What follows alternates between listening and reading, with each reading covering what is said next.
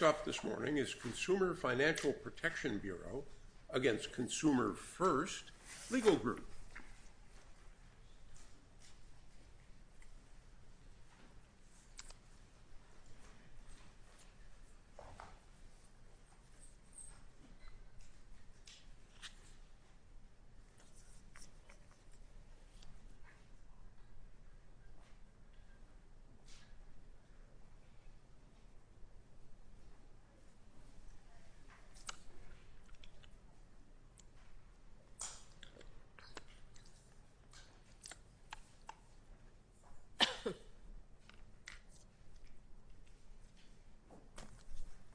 Mr. Lovey.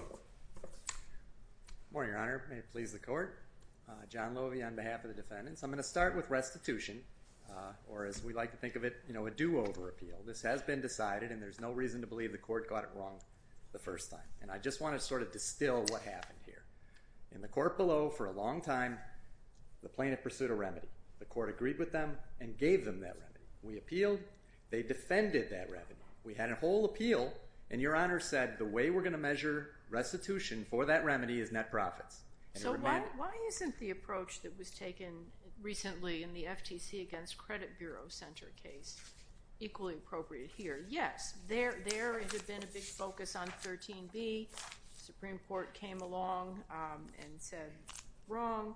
But on second time around, the Court says actually Section 19 is also available. Here, we have this almost angels dancing on the head of a pin discussion about the difference between equitable restitution and legal restitution and all the rest of it. But we sent this case back to the district court. And I don't see anything in the opinion that says you are confined to the world of equitable restitution.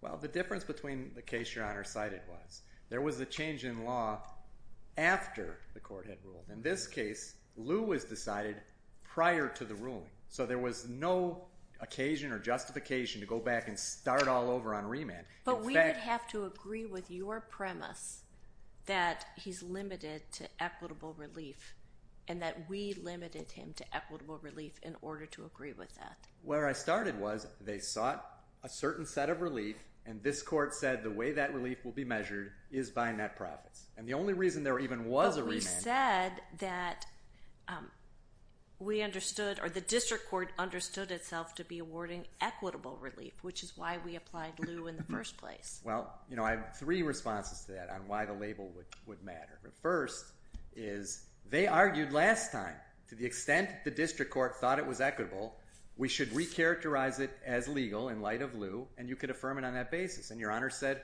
no. They tried, and they lost. But for the fortuity that net profits hadn't been calculated the first time, there wouldn't have even been a remand. Your Honors would have entered judgment on net profits. It was just a coincidence, a fortuity, that we didn't know net profits because it hadn't been litigated below. That's the only reason. I'm not sure we said that, but go ahead. But if you had known net profits, there wouldn't have been a remand to calculate net profits. They would have been... No, I mean, this was all based on the premise of what did... we review actually what district courts do, not what they might have done or could have done. And what we thought the court was doing was looking at equitable restitution. Frankly, I mean, these are just like musty old distinctions about juries deciding things and judges deciding things.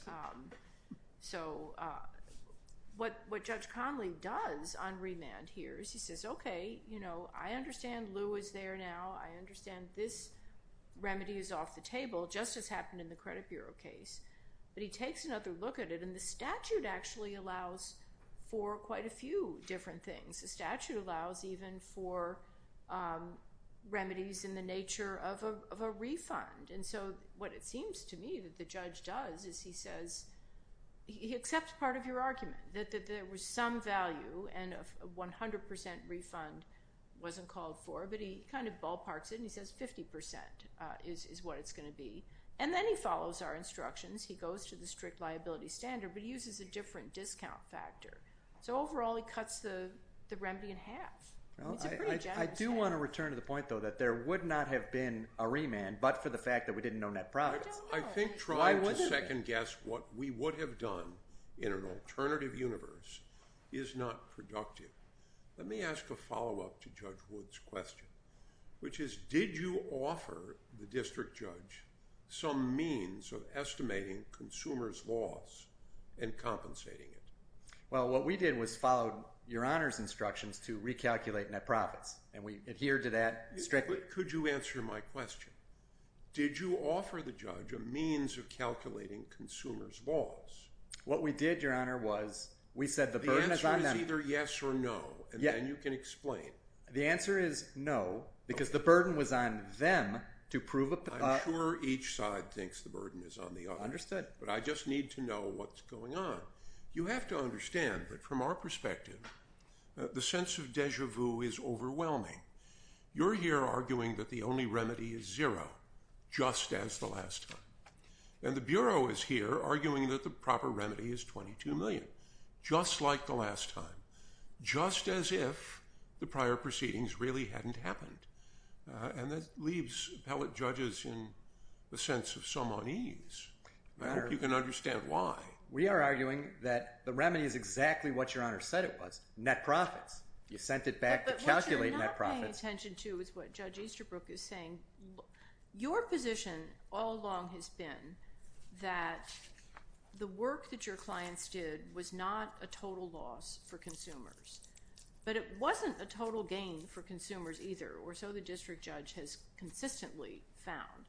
And so if you're focusing on loss to consumers, maybe 50% isn't a bad, guess. Well, it's imprecise, but the burden of going to each single person and figuring out what was done, for whom was it worthless, for whom was it helpful, isn't something the judges necessarily have to do. Well, I take it back to déjà vu because I read CFLG 1 very clearly and very carefully, and it said we disagree with the government's position that revenues and losses is what measures it. It is net profits.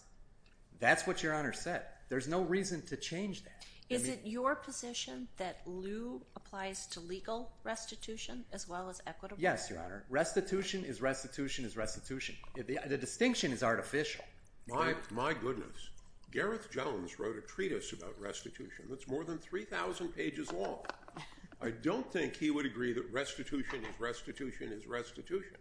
There are lots of sub-issues. Your Honor. And a big difference between equitable and legal. Your Honor, in 1939, when the courts of equity and chancery merged, it became less relevant because the body of restitution became the same. But what has not changed, though, is the way that it's calculated. You don't have tracing issues. There are material differences. There are. Absolutely are. But not in how it's calculated.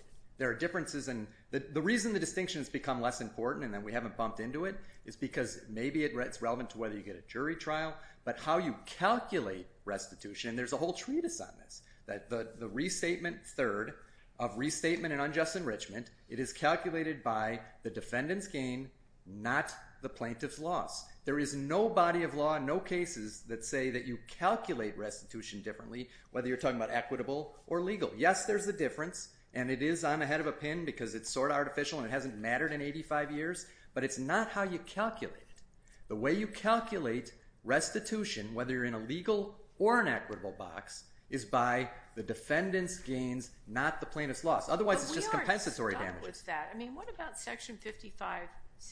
It allows for these cases brought by the board, it allows courts to, quote, grant any appropriate legal or equitable relief, and it gives all sorts of examples, restitution, refund of monies, lots of things. So why not on remand, as the district judge is saying, maybe some value happened, not nearly what should have happened, there were problems with this business model. The judge decides that this refund type measure is the most appropriate. I think the primary answer to that is CFLG 1. But I don't Your know. Honor wrote an opinion saying... I know the opinion I wrote. I mean, and this panel speaks as a group. These are not, my whims out there, I assure you.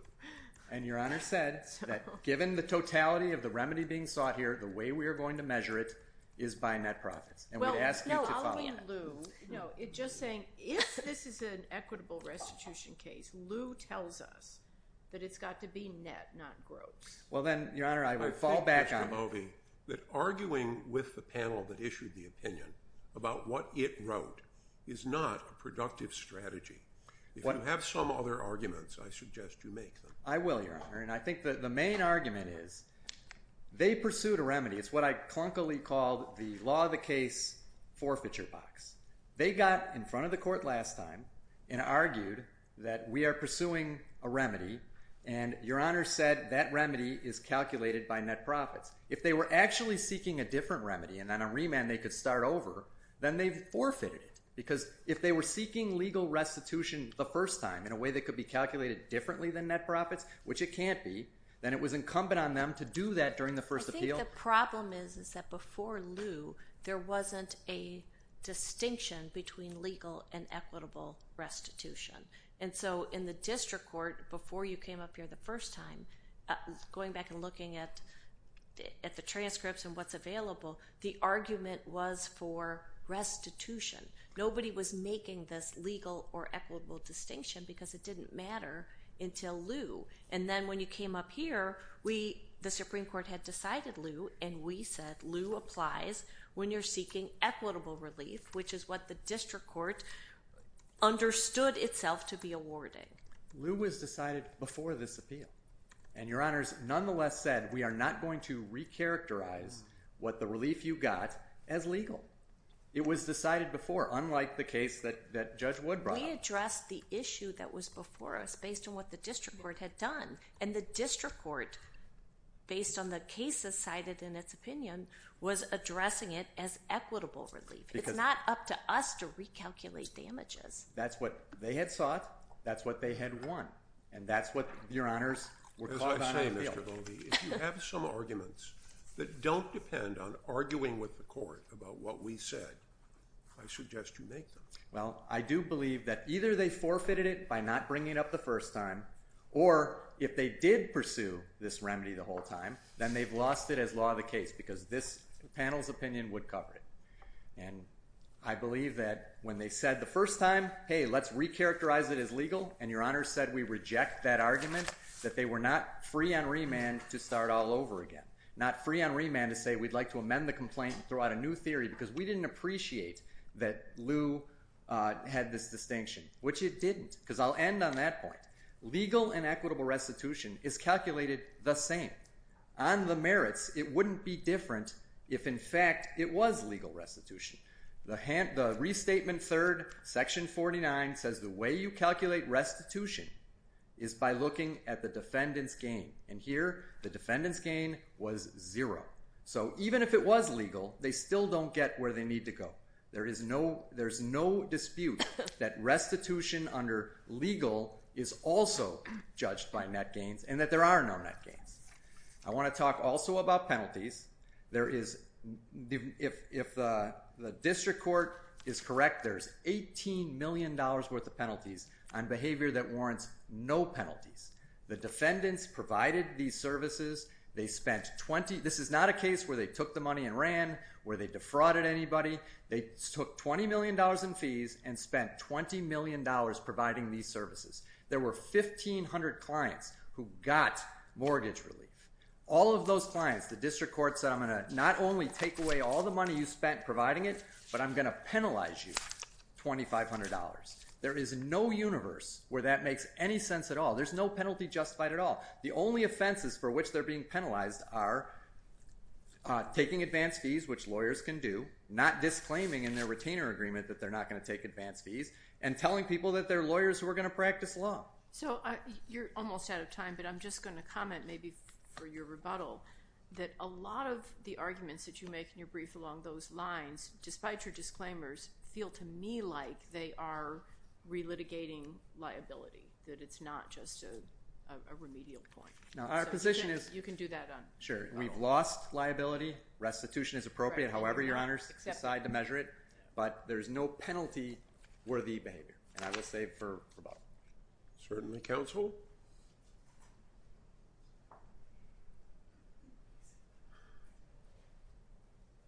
Mr. Friedel.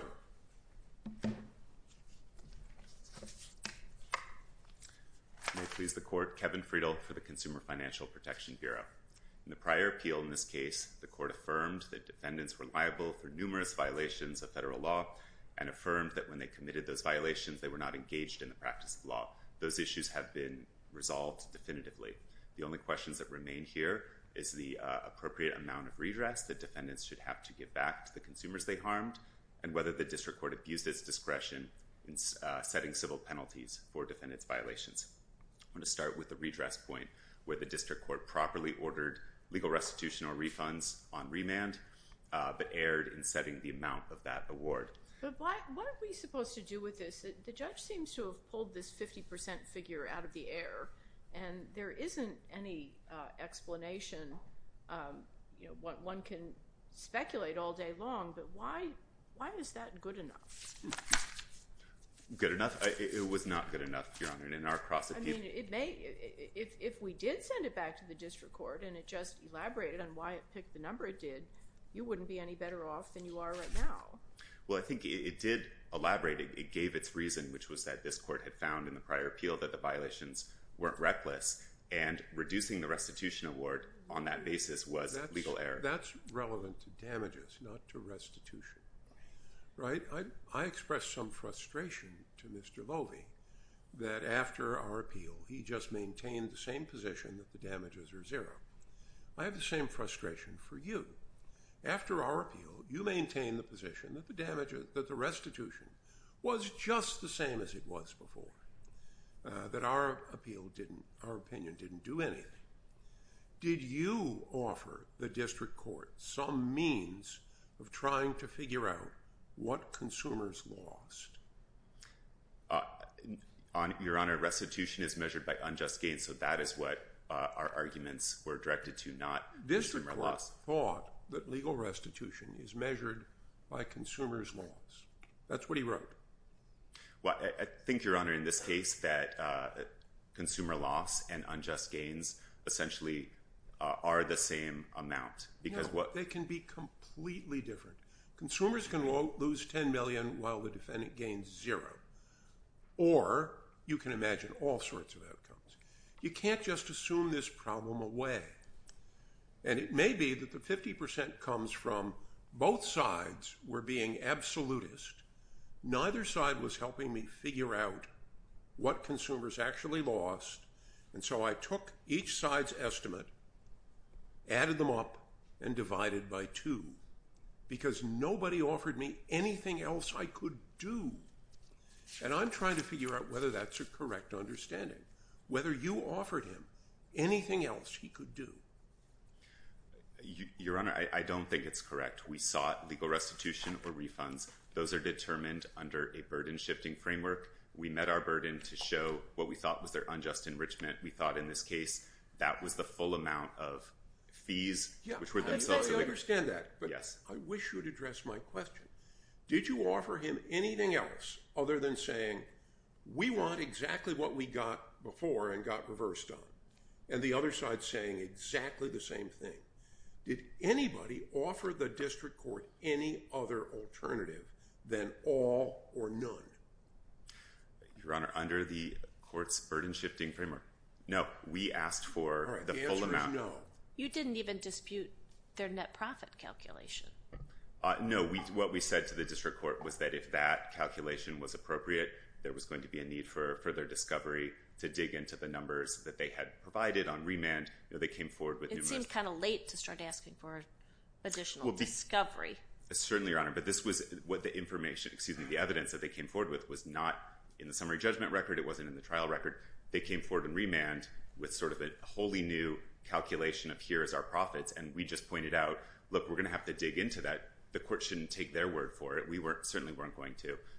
But I think just to maybe return to this all or nothing point, we sought the return of all of the illegal fees that they wrongfully took from consumers. So I don't understand that. I mean, you've said that now several times, and that's obviously what you did seek. But you're not disputing, are you, that there were more than 1,000 people, I mean, a substantial number of people obtained mortgage relief from their efforts? Could they have done it on their own or on a website or with a free service? Maybe they could have, but they did get a tangible benefit, which was, whatever, the restructuring or the relief on their mortgages.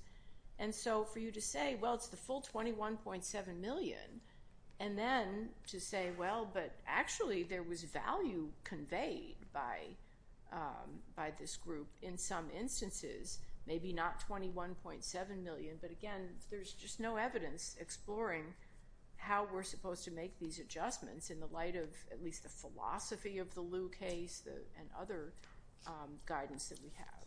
So I want to address that minority of people who did get a loan modification. Even those people were deceived. Even they are entitled to their money back. Why? Because they got value for their expenditures. Maybe they overpaid. That happens with cartels. It happens with all sorts of people. Defendants sold them on this idea that they'd be providing expert legal representation to help them save their homes. Defendants didn't provide that at all. This is sort of analogous to a medical office that promises you care by the best doctors at top dollar. And if you go to that office and you're seen by the file clerk in the billing office, I don't think it really matters if that person happens to correctly treat your... But did you introduce any evidence? You could, for example, have compared what happened to these consumers with what happened to consumers who applied on the web on free legal services, without paying any fees to anyone. Did you do that and compare what the success rates were? That would be one means of estimating the value of defendants' services. This court affirmed in the prior appeal that defendants' success rate was not different from what was available for free from that might be the basis of an argument in the district court about consumers' loss. But I don't see how it supports, the argument everything they got counts as restitution. Well, again, Your Honor, what we did on remand was... What it would show is just an overpayment. They paid $3,600 or whatever that average number was instead of zero or whatever time they spent on their computer. Under the applicable legal framework, that was their burden to come forward and show that our estimate... Yes, I know. Everybody says the other side has the burden. I hope you can see why this is frustrating. Everybody says the other side has the burden, and therefore we don't have to help the district judge. And both sides said that. And we end up here with the sense that we haven't been making much progress. I think the difference is, Your Honor, our position is actually supported by this court's precedent, including the decision in Trudeau, which talks about this burden-shifting framework. And also, what we sought is essentially the same relief that this court just affirmed in the Credit Bureau Center case. There, you had defendants that deceived people, tricked them into paying these automatic recurring fees. There was only $30 a month. Here, they were charging people up to $1,000 a month. And what the FTC asked for was that they have to give back the fees that they wrongfully took. That's exactly what we asked for in the district court. I know that's what we had asked for in the district court. But there was no value in the Credit Bureau case. They lured people in. We'll give you a credit score for free, but in a little tiny fine print. And by the way, we're going to charge you from now to the end of time, $30 a month. For what? For nothing. Here, at least your opponent argues, and the record seems to show, that a decent number of people received mortgage relief. So there was an exchange. Well, in addition to the point I mentioned that even they were deceived, we don't know if people would have wanted to sign up for this service if they knew the truth. I would again point to Trudeau, where this court said that the burden is on the defendants. This is the court's holding that to get a deduction for so-called satisfied The statute consumers. Here is a little broader. It provides that the court could grant any appropriate legal or equitable relief, which is a little broader than the other statute. I think that's right, Your Honor, and one well-established form of relief is exactly what the FTC got and this court approved in Credit Bureau Center. That's what we asked the district court here. Given that broader language, why was it error for the district court to discount the amount, the full amount that you were seeking? One, because we think that defendants had to come forward and justify any offsets, which they didn't do, but also... And why didn't you, though? I mean, this is what Judge Easterbrook has asked 10 times, but why didn't you help the court? I mean, just resting on burdens of proof is a little risky. I mean, telling the court there was some value, not complete value, and if only the court had explained itself more fully, it'd be a little easier for us to attack this, but the court could well have thought that there needed to be some remedy, but something other than all or nothing was appropriate. Well, and I don't mean to suggest we're relying only on burdens of proof. We don't think any offsets were appropriate. We think $21.7 million is what they wrongfully took from people, and we think it's a straightforward remedy that they be required to give that back as legal restitution or refund of monies. And, again, I think as one of Judge Easterbrook's questions to my friend on the other side suggested, the defendants did not come forward and make any arguments. They didn't engage on what should be the proper amount of refunds or legal restitution. They had exactly one argument, which is that this panel had already resolved this issue and precluded anything other than net profits. And, they pursued that litigation strategy to their peril and didn't engage, didn't try to help the district court assess what this... But what's the court's error because you hadn't established recklessness discounting that amount? What prevents or precludes the court from doing that given the inappropriate legal or equitable relief language? Your Honor, I think that, and thank you for returning me to this point, the fact that their violations weren't reckless just has no bearing on what the Bureau was asking for, which was, their unjust enrichment to be returned to But the district court thought that was appropriate. So what precludes? I understand you argued you didn't think it had anything to do with it, but the district court thought it did. Why was that error that the district court thought that was the appropriate legal relief? Well, we don't read, appropriate in the statute there to mean, anything that a court wants to do. But anything within the scope of the remedies Congress has made available, which is what Judge Saini said a minute ago. Right, and the remedies we were seeking, legal restitution or refunds, just do not turn on the scienter of the defendants. That would be inconsistent, I think, with this court's cases about restitution in the context of an innocent recipient. Even that recipient can be required to give back everything that they wrongfully obtained to the person who rightly possesses it. And what it would mean essentially is that had the district court found that these violations were knowing, the district court could have increased the restitution award then under this logic and required them to give back twice as much to the consumers they harmed. And we don't think that would make any sense. We think it was equally error to slash the award based on the irrelevance of their scienter. And I would also point the court to the Albemarle paper decision we cite in our briefs from the Supreme Court and the Ninth Circuit's cash call decision, which really squarely address this and hold that scienter is not relevant to this calculation. So we think that was legal error. That's why we are asking for instructions to the district court to enter an award of legal restitution or refunds for the full $21.7 million. I would turn, if I could briefly, to penalties. The district court significantly reduced the penalties in the first iteration of this case. The total penalties among the 5 defendants were more than $37 million.